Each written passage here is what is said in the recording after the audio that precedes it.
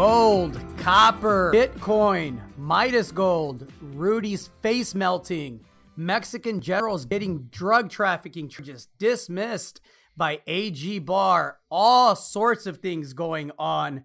Truly a bizarro world. I am Gerardo Del Real, along with my co-host, Mr. Nick Hodge. This is the Thanksgiving edition of Bizarro World. Nick, episode 95. How are you, sir? Gobble, gobble, Gerardo. Happy Thanksgiving. I'm doing good. How's it going? I am well. I am thankful. Our digest publishing venture is off to a ripping and roaring start and just, picking up more momentum. I am excited about that. I am excited about copper hitting a 2-year high. Let's get right into it. Let's talk gold. Gold pulled back a bit and we've said for years that it was going to have to rise alongside the U.S. indices, Bitcoin, and eventually a higher U.S. dollar. And, really, we haven't had a higher U.S. dollar. What we have had is Bitcoin just moving, right? A lot of speculative capital obviously is going over to that sector. Do you think that's affected the gold price? You would expect that with the dollar being as weak as it has been, that gold would be a tad bit higher, though. Again, not complaining. 1873. We have lots of companies that are going to do very well if gold never goes up another dollar. I mean, if I'm talking, it's not because I have an answer right now. It's just because I'm talking through it and kicking ideas around. I think I sent you and a colleague yesterday an email that said something to the effect of no one knows what the fuck's going on right now. Because like you say, the dollar hasn't gone back up to like that 94 level. It's sort of stayed between 92 and 93. Now, I guess it's relatively strong, right? And the other thing that's happened is rates have been rising very fast. If you look at the US 10-year, which I was writing about this week. And so, it's interesting how the correlations go. I guess correlations is what I would talk about. Something I was thinking about yesterday. It's like, for a while we were talking about that dollar gold correlation. And then all of a sudden it's like seemingly out of nowhere, these rates start to rise and are up very fast. And then it's the rates that matter more than the dollar itself. And so that's what I mean by sort of no one knows what's going on. It's and we've been talking about this for a couple of weeks, certainly since the volatility before the election and then headed into the election and the uncertainty that followed it. Is the market is trying to figure out what's going on, right? We've still got a president who has said he won the election, who hasn't formally conceded. We don't know how big the stimulus is going to be. We've got a balance sheet in Europe, central bank that's growing very fast. And so there's just a lot of things at play, and it's also holiday season. I mean, I could just keep going, right? It's Thanksgiving in the U.S., and then it's going to be Chris Mahan's Quantico worldwide, right? And so people are just, I think, tired of 2020, want to get through this holiday season, and then want to get back to it. And I think 2020 is going to be good. I think that the correction in gold was healthy. I think that even if it tests that next lower bound of support at the 1800 level, that's still a very strong gold price where deals can get done and where companies generate cash. And to Bitcoin, I'm not sure that Bitcoin is, back to 2 Thanksgivings ago when everybody was talking about Bitcoin, when we actually could have big gatherings for holidays and things like that pre-pandemic. And it's sort of disconnected a bit from the dollar and gold, as you say. It's and here come, and you were writing about this, Jardo, so you can talk about it. Here come the $100,000 forecasts again, right? The experts are back. They're back. Yeah, this is going to unseat institutions, and this is the path to true financial freedom. And I agree with some of that, but I think gold still has a firm place, and I don't think a gold correction means the end of a gold bull market by any means. I agree with all of that. We are starting to get drill results from companies that we have been expecting results from. Still nothing from New Placer Dome Gold or Nevada Sunrise as it relates to Kinsley. Kinsley Mountain, of course, property that has over 50 holes, or at least 50 holes drilled into it now. But we did receive news again from Chakana. I mean, they had some absolutely spectacular results.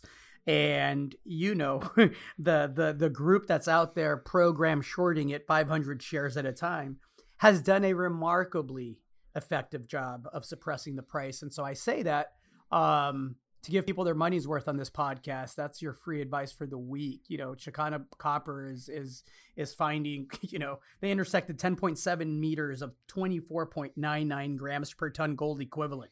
Now, let me break that down for you people if you don't like the gold equivalent line there.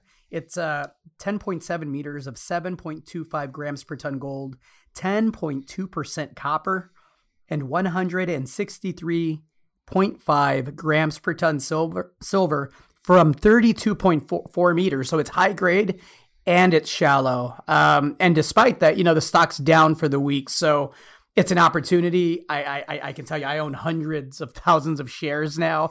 I've doubled my position in the past week and a half, my personal position. And so it's these prices aren't sustainable, especially in the context of copper hitting a 2-year high, currently trading at $3.28 a pound. Supply disruptions are starting to hit. I think the expectation of more stimulus eventually, right? Whether it's in February here in the US or beforehand, we know that Europe, of course, is now talking about the biggest bazooka. And, it's funny. This is the language that the ECB has used for the past several years. We potentially have a big bazooka, and then it was a bigger bazooka. And now the language is the biggest bazooka. And so December should be an interesting month, to say the least, in the currency markets. And I think, that has the potential for some real consequential implications in the gold space. And we'll see. We'll see if the U.S. follows. We talked about this a bit last week. So anyhow, drill results are starting to come in. Thoughts on Chakana Copper and the program short out there? Gosh, that's a heck of a hole, that intercept you just went through there. High grade copper and gold from very shallow depths. And so I think you just got to click on the press release and take a look at a couple of maps. One is the map of the breccia pipes that they're drilling and are about to drill.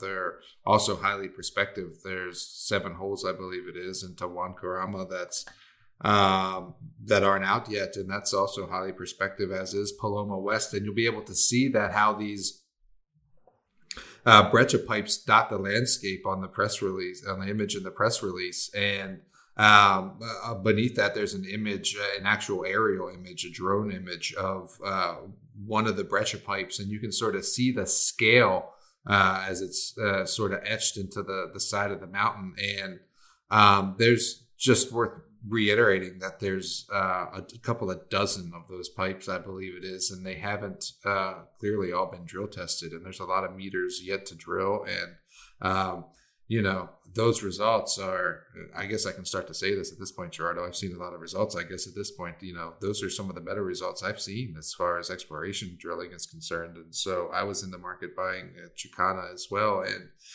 you and I are on the same wavelength. One of the things that crossed this mind this morning was, where the fuck are those Kinsley results? So, they're taking their time.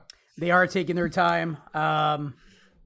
Yeah, we're just going to have to wait. I guess it is what it is, right? Well, I have opinions, but I'll keep them to myself for the time being. Let's talk Mawson Gold, which, again, if you like gold and you like high grade and you like multiple stable jurisdictions, I think Mawson Gold presents a very, very, very interesting opportunity right now.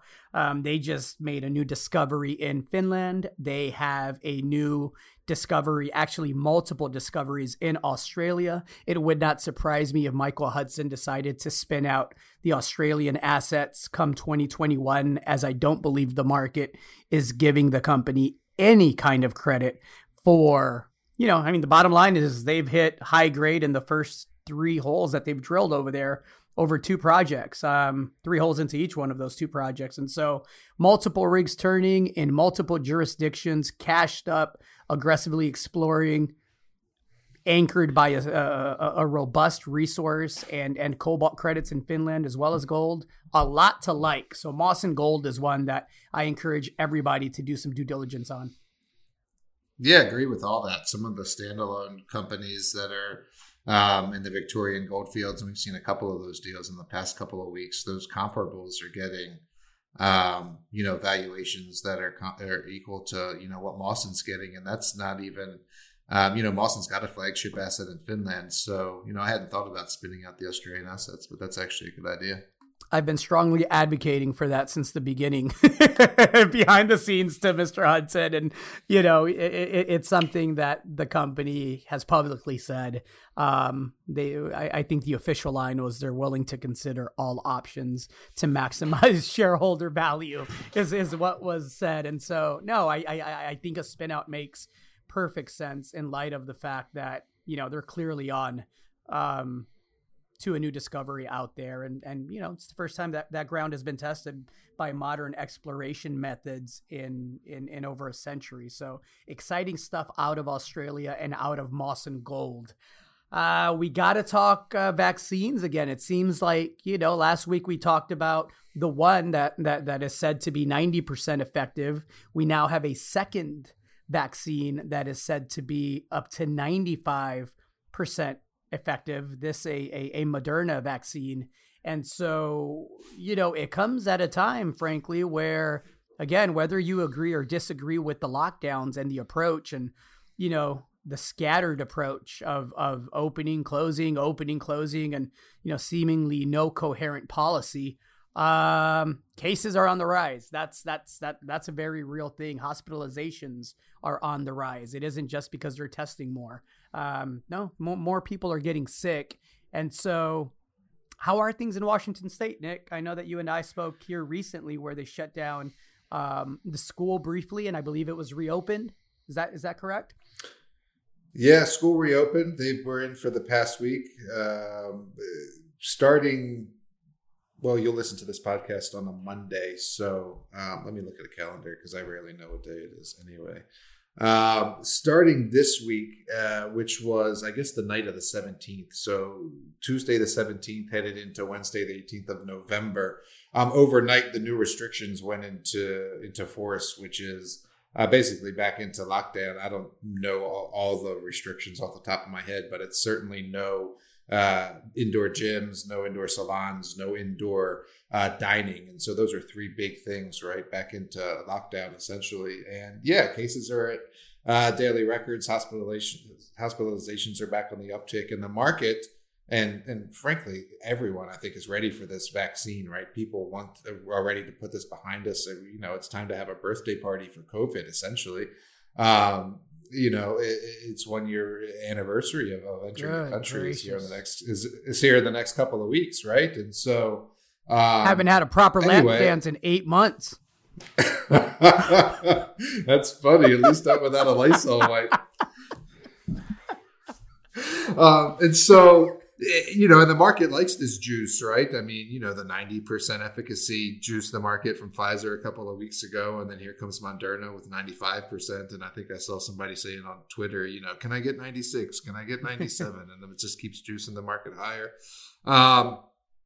And we can go back to talking about the market. I know stocks are down in the past couple of days, but they're still at record highs and went higher on the back of this vaccine. And so, yeah, it's going to be a cold winter, and we're still going to have to deal with the effects of this vaccine insofar as it relates to, the lost jobs as a result of the shutdowns and the closure of businesses as a result of that. And so I think the economy still has a lot of reckoning to do, but I also think that it's trying to price in at least a short-term recovery from this vaccine. And so I hope this vaccine happens sooner than later.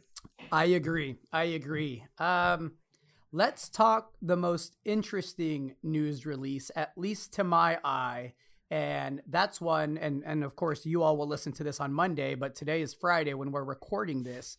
And there was news this morning that Midas Gold published, and the headline reads, Paulson and Company sends letter to Midas Gold employees. Now, for those of you not familiar, John Paulson of Big Short fame is a 44.1% owner of outstanding shares of Midas Gold, him and his group. And so the very short version is the group sent off a letter to Midas Gold employees, and I'll read a small part of it. It says, given the many milestones we have hit this year, all due to the extraordinary effort you have put in on the ground in Idaho, we believe now is the appropriate time to start planning the next phase of the company as it evolves from seeking permits to eventually taking the Stibnite Gold project into production. Now, here's where it gets interesting. The letter goes on to say, we believe that it is time for Midas to re-domicile from Canada to the U.S. And then it says, secondly, we believe we must continue to position ourselves as a critical minerals company and not just as a gold producer, which I agree with. And it's something that publicly you and I, along with Stephen Quinn, CEO, have said for years. Third, and this was the most interesting part of the letter, it says, for us to credibly achieve these goals, we think it is imperative that the board show leadership at the top by refreshing itself with more U.S. and specifically Idaho-based directors, and by adding people with skills that better align with the future direction of the company. The market clearly, the stock is up 14% on good volume, clearly liked the support on behalf of the Paulson Group. I think that a lot of the market was waiting for a sign that he would continue to be involved past a permitting decision. And I think this is a green light for that. I think it clearly shows a desire for the Paulson Group to develop this project. And we know it has, the firepower, the capital, and the network to put together a financing package that could get this built, which bodes well in the event of a takeout offer by a company like, say, Barrick, which would be a very good fit. So the company liked that aspect of it. The request for the leadership at the top to refresh itself was very interesting. I'd love to hear your take on that. I've never been asked to refresh myself. I think it was, so the way that noun was used, it was speaking of the board as an entity and not as an individual. And so maybe the board didn't collectively, it seems like, they were asked privately to refresh themselves collectively as an entity, and that didn't happen. And now they're being, let's use the term, guided to do so in public by the firm that owns, like you say, 44% of the shares. And so I'd be interested to hear management's take on that, and I'm sure we'll get to in due course. But you haven't mentioned Detour Gold yet, and Paulson did a good job with that, ultimately getting it taken out by Kirkland Lake, right? And so this isn't the first go round for a board refresh, as it's being called. And look, it's and Stephen will say this, it's Paulson's deal on an outstanding and a fully diluted basis, right? And so he's already got Marcelo Kim as chairman of the board, who is from Paulson and Co. And so I welcome this, and for the reasons that you outlined. I think that we're heading into a positive record of decision in early 2021. And then it's a very large project. It requires significant amount of CapEx. And in order for the next, let's call it 12 or 18 months to go as well as possible for shareholders, you need someone with significant skin in the game to be leading the way, let's call it, as far as the capital markets piece of it is concerned. And as you also pointed out, if you can have someone doing that who is a 44% shareholder and who also can come up with some sort of financing package that isn't going to be reliant on or let's say isn't going to affect some sort of buyout offer, right? Because the financing is a weakness, then I think that's beneficial for shareholders. And so, look, I'm ready to get this permit, and it's been 7 years, I think I've been involved with this company. And so, if it could do what Detour did, then I'm all for it, right? Absolutely. Absolutely. Can we pivot really briefly? And it's not going to be brief, so I take that back and put our tinfoil hats on and talk, conspiracy theories a bit and things that are interesting to me. Would you allow for that, Mr. Hodge? Sure. So, did you see the press conference this week? And I know you did with Mr. Rudy Giuliani, where his face and his head was melting off. Yeah. So it's clear that the administration doesn't plan on conceding. It's getting more deranged by the day, even by some people on the right, right? We expect the left to say what the left says. But even some people on the right, even Mitt Romney has now come out and said, you, Mr. President, are threatening our democracy and the institution and the tradition by refusing to concede. So a couple of directions that I want to take this. The first, as it relates to Joe Biden and Mr. Trudeau and everybody in Europe and everywhere else around the world, apparently, there's this great conspiracy theory out there that COVID is just a way for governments around the world to take control of a number of things, which is what government always tries to do, right? It tries to consolidate power. I don't believe that politicians are that smart to coordinate, a global takeover of what the future may look like politically. However, I must say, it is really strange to me to hear everybody have the same talking point of the Great Reset. And, I started hearing this weeks and months ago. 4.5 weeks ago. And I thought, okay, well, somebody said it. And then somebody in another country said it. And now I'm hearing this as if this is just the gospel, right? So do you have any thoughts on that? I mean, do you can both things be true? Can it be true that, governments around the world are using the pandemic for their own, power grab and the response for its own power grab and kind of the way that 9/11 was used to kind of strip us US citizens of so much of our privacy and our individual rights and freedoms, right? I mean, it was true that 9/11 happened. It was also true that it was used for political purposes to kick shit up, wars all over the place and to take a ton of rights from us. But do you believe there is a coordinated effort for this Great Reset? Well, you never let a good crisis go to waste if you're in the government, right? And so I'm not sure I understand the question entirely, but this Great Reset, and I'm going to talk about it in the context of Justin Trudeau, because that's where I saw it this week was, he's talking about the coronavirus as the opportunity for a great, what'd you say, a great reset, but it's just a fourth turning, Gerardo. And so, and we've been talking about this for 6 months. The coronavirus has ushered in and expedited, I've written that probably 10 times, some things that needed to happen from, companies going bankrupt that were on the precipice to the pricking of an equity bubble that we were in, although we've now recovered to those highs and beyond, to fomenting.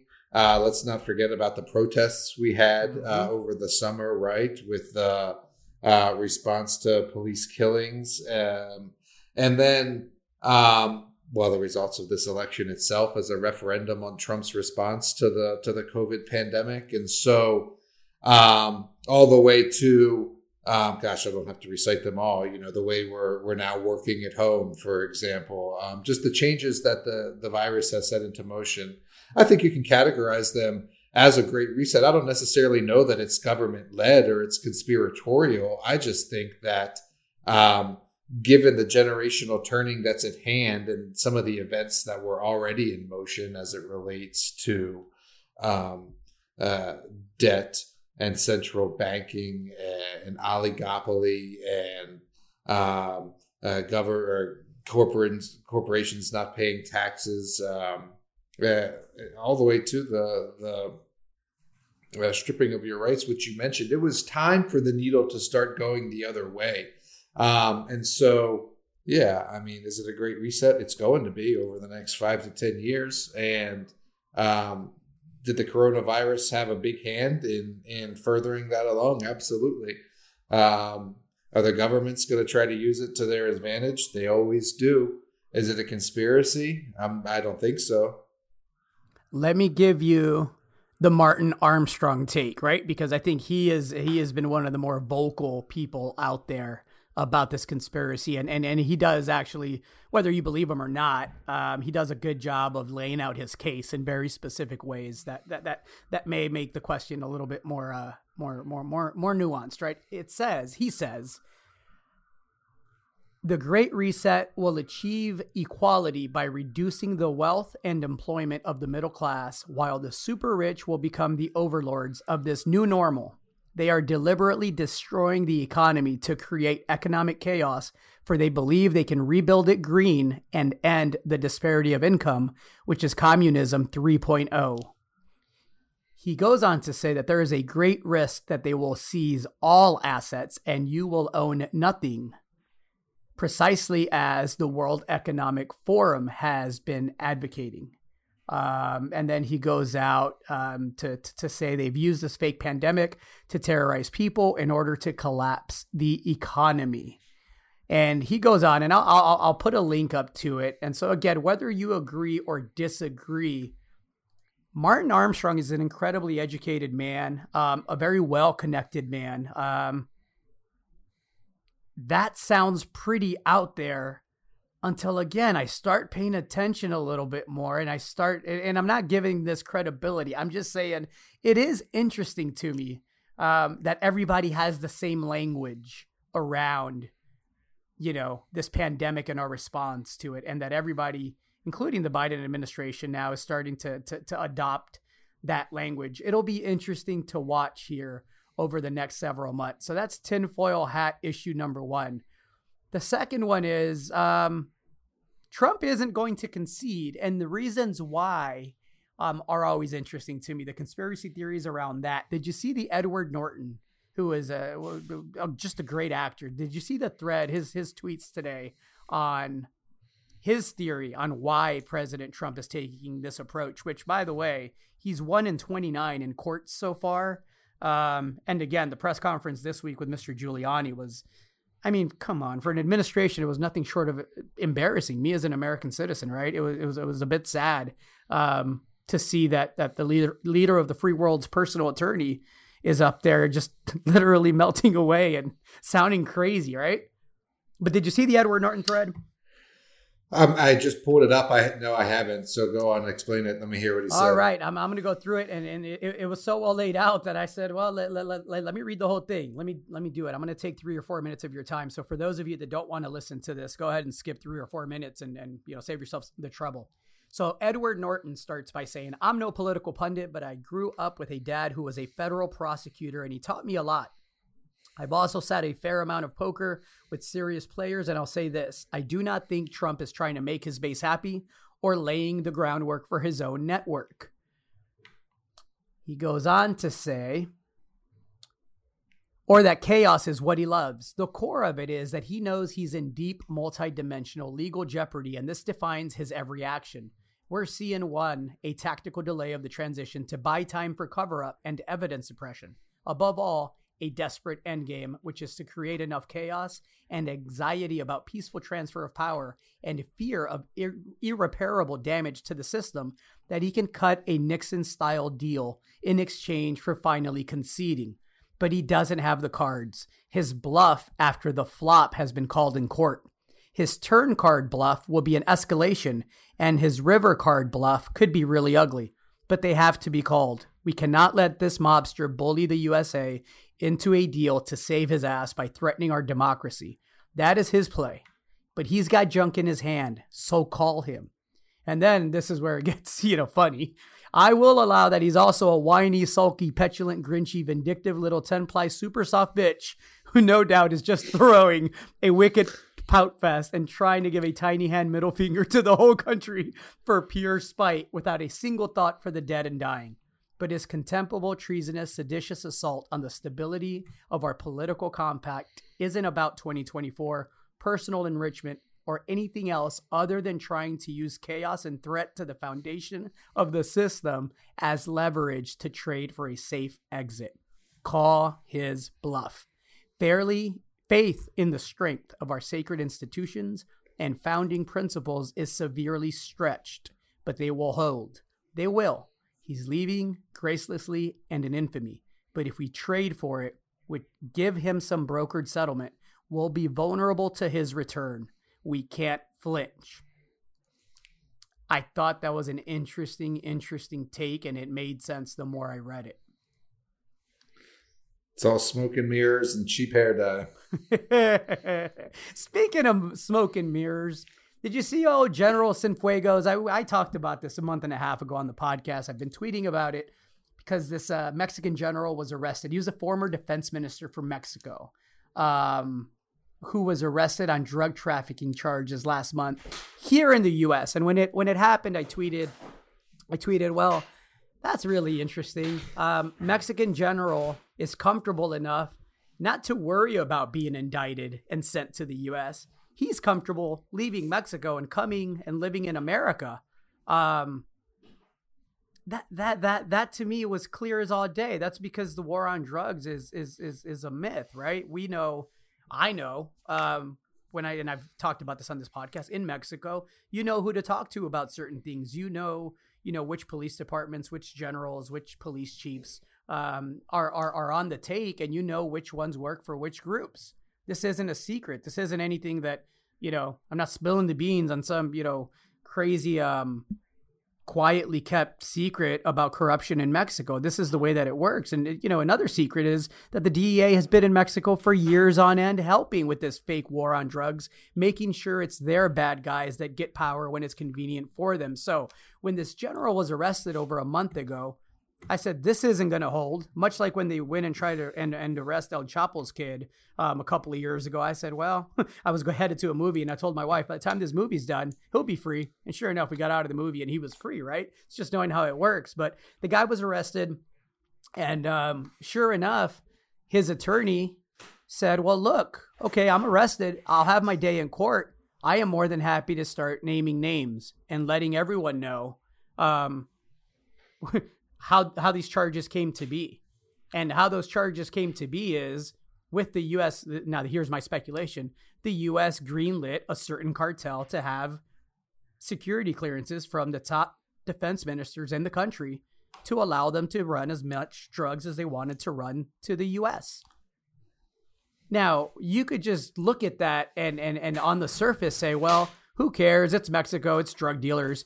But the bottom line is every day on both sides of the border, people are dying from shootouts. People are dying from heroin. People are dying, from overdoses. Very serious consequential results that is being allowed and facilitated by both Mexican and American governments.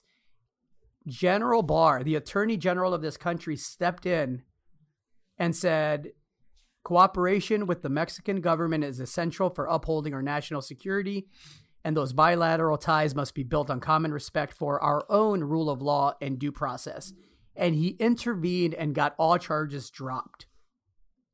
How embarrassing for us as Americans. I'm going to talk as an American right now. Everybody knows I'm of Mexican ethnicity. I'm an American citizen. I have dual citizenship. As an American, how embarrassing is it for our country to be this just uncoordinated, to go pick this guy up and then have to have the attorney general come in and say that he dropped the charges because of sensitive and important foreign policy considerations? 30 years, 40 years of a failed war on drugs, cops kicking people's doors down, girlfriends sent to prison for years on end because a boyfriend gave them a bag to go hop on a bus and go sell somewhere else or transport. All the guns that have flooded Mexico, where, I've had, friends and acquaintances killed in the stuff that's going on down there. And this is what it comes to. The U.S. makes an arrest, and the Attorney General of America steps in and says, no. That corruption is okay. We greenlit that, but we can't tell anybody. Drop the charges. And they did. And he's free and he's good to go now. Yeah. Meanwhile, South Dakota is legalizing, recreational marijuana, right? And so, doesn't make a whole lot of sense, does it? Doesn't make a whole lot of sense. Did you read on I'm the bearer of fun news today? Pope John Paul and the saint that wasn't very saintly. I did, and I'd be happy to discuss it if you'd like. I would love to discuss it. It turns out that Saint Paul, Saint John Paul here, was covering up for child rapist, shuffling them around. Surprise! Of course, that I would love your take on this if you want to provide some more context.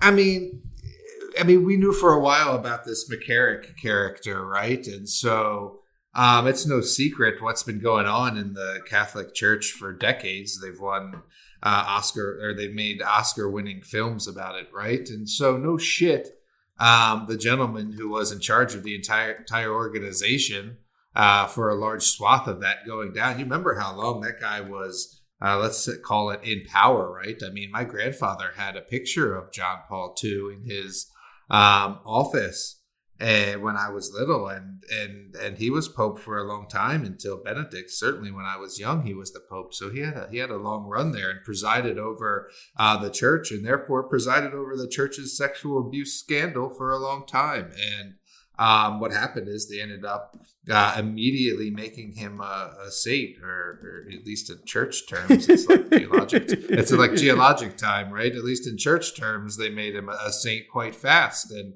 I get to use my Italian here because in the New York Times article, they were talking about how when Pope John Paul died, there was Italians flooding St. Peter's Square chanting "Santo subito," right? Saint immediately, they were saying. And now it turns out, just flash forward, everything that we know is true because we're not fucking idiots.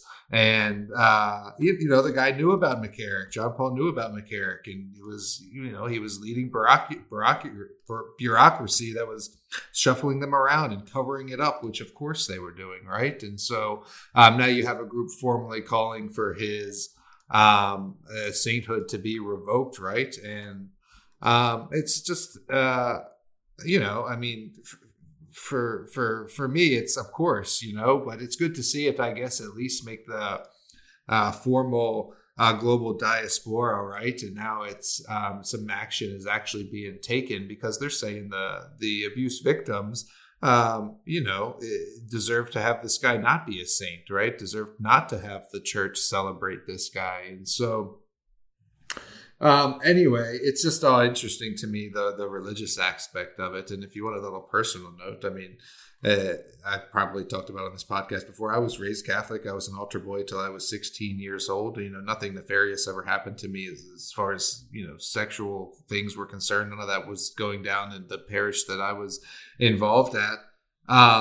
But once you, start to gain education and learn things and learn about other religions and philosophies, and you start to see the hypocrisy of it all, right? And so, and then I guess the other thing that I struggle with is, I'm sending my kids to Catholic school, right? And so you almost feel a little hypocritical in that respect, but I think you really have to separate the religious component of it from the educational, Franciscan tradition of education component of it. And, you can be involved in the education without having to go through the sacraments and be involved in the parish. And we were careful to select a Catholic school that didn't make the sacraments a part of the educational curriculum. If you want to do the sacraments, you have to put in extra time to do that on the side at the school we're at. So anyway, I got off on a little bit of a tangent there, but the Catholic Church is an interesting institution, let's say, and is definitely hypocritical as it comes to the Christ-like component of it, let's say.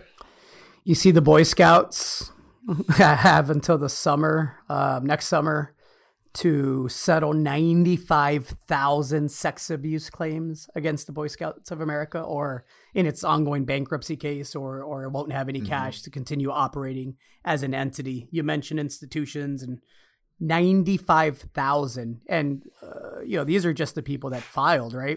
We know that a lot of people just aren't comfortable, publicly admitting to being assaulted or molested or raped or whatever the case may be. That's a lot of claims, man. That's a lot of claims.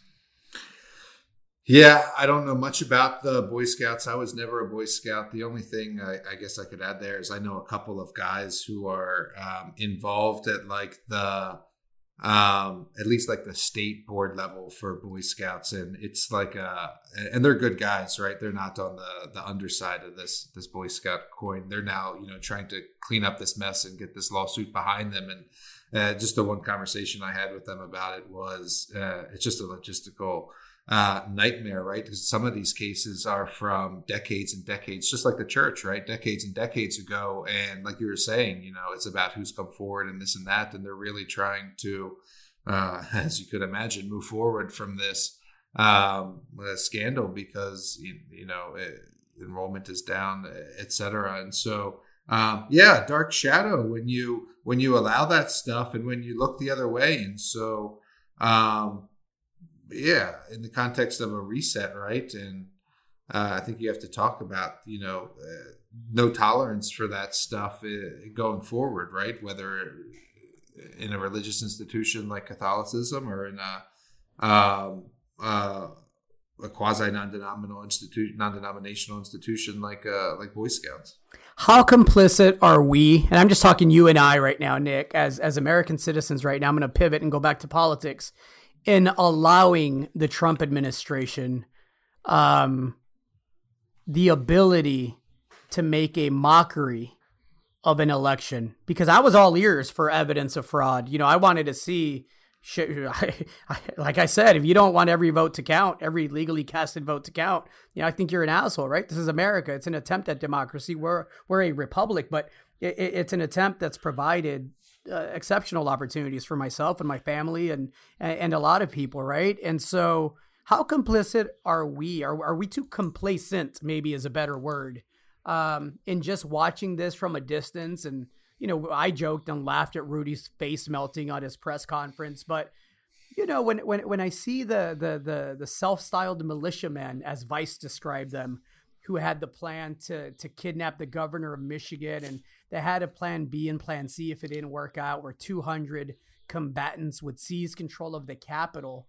And then, a part of the plan was to burn down the state house or kidnap targets and execute them live on TV. I'm not making this up. I'll put the link up. This was a real plot that luckily the FBI intercepted and prevented.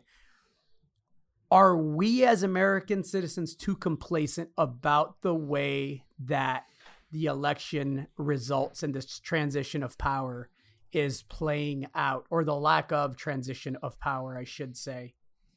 Do you think we'll look back in 10, 15 years and go, holy shit, what were we doing just sitting on the couch watching this and laughing at Rudy Giuliani? I'm honestly not sure. Hindsight is 2020. It's interesting how wrapped up people got in the election itself. I was talking about basically reducing it to a sports team on both sides. Wearing the outfit and the colors of your tribe to the voting poll. And so I'm not sure if I'm going to give you an answer here, but there's a couple of sides of it. So Edward Norton says that it's a bluff, call it. He's got he's holding no cards, right? You got to just hold his feet to the fire. And then you've got like the GOP still tweeting that they're going to win this election and they're backing their president or whatever, right? And so I get a lot of emails. I own firearms, Gerardo, and so I'm on distribution lists for weapons sales websites and ammunition sales websites, and as they would and as they've done in past elections, they are really using this to sell guns and ammo in the context of I'll just come out and say it. Essentially, it's a Civil War type thing where you're gonna back this president and you're gonna take the election back in the name of Trump and Republicans. And there's a faction, as you pointed to, the self-styled militiamen, right, who are taking it further than others, and that's scary in one respect. On the other side, I mean, what do you do?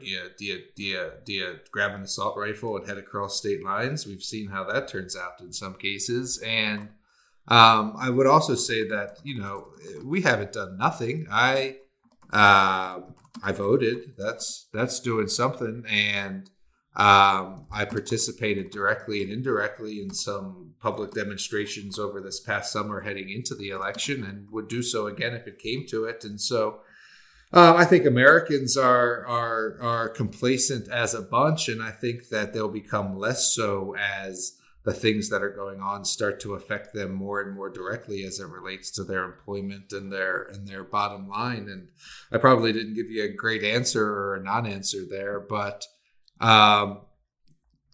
we'll see.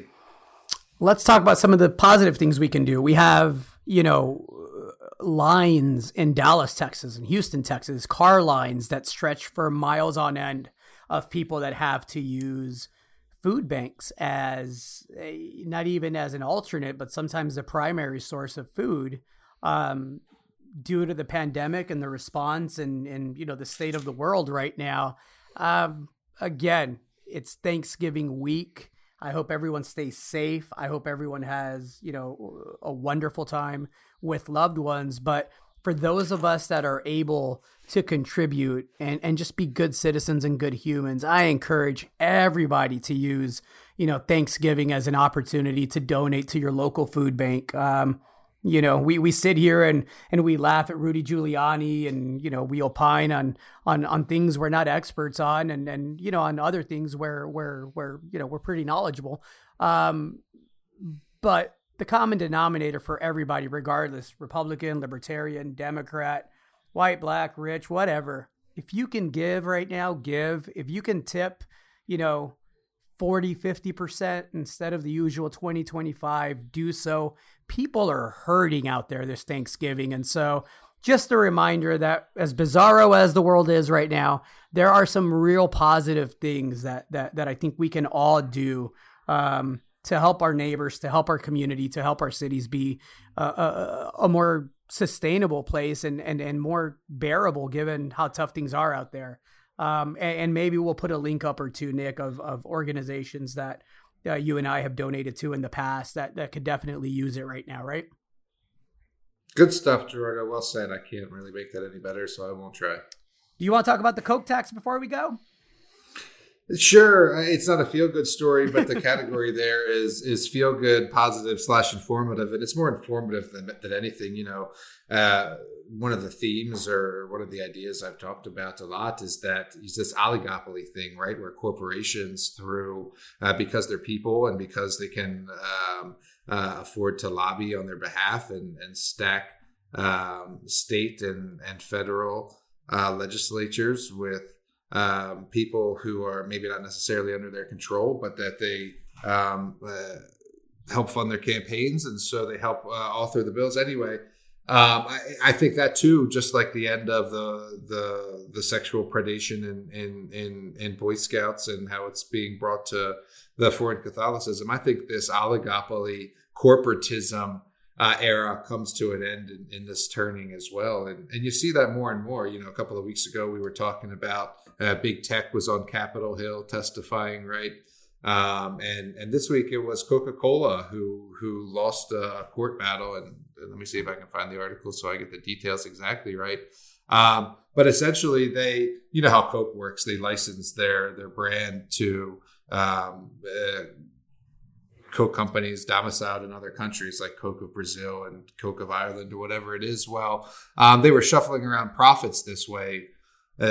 So they had to pay less U.S. tax on them, essentially, is the nutshell version of the story. And the IRS was like, well, no, we're not going to do this anymore. And so it went to court and Coca-Cola lost and ends up being on the hook for the bulk of a $3.4 billion tax bill. And I just thought it was worth bringing up as an informative story because I think that this is only the beginning of that. And when we talk about states being broke and states like South Dakota legalizing marijuana, I think this end of corporatism and end of beneficial taxation for corporations is also going to come up as it relates to things like this, offshoring profits, and as it relates to giving companies exorbitant tax breaks to build facilities in states that never generate the benefits that they're promised when they get the tax benefits initially, right?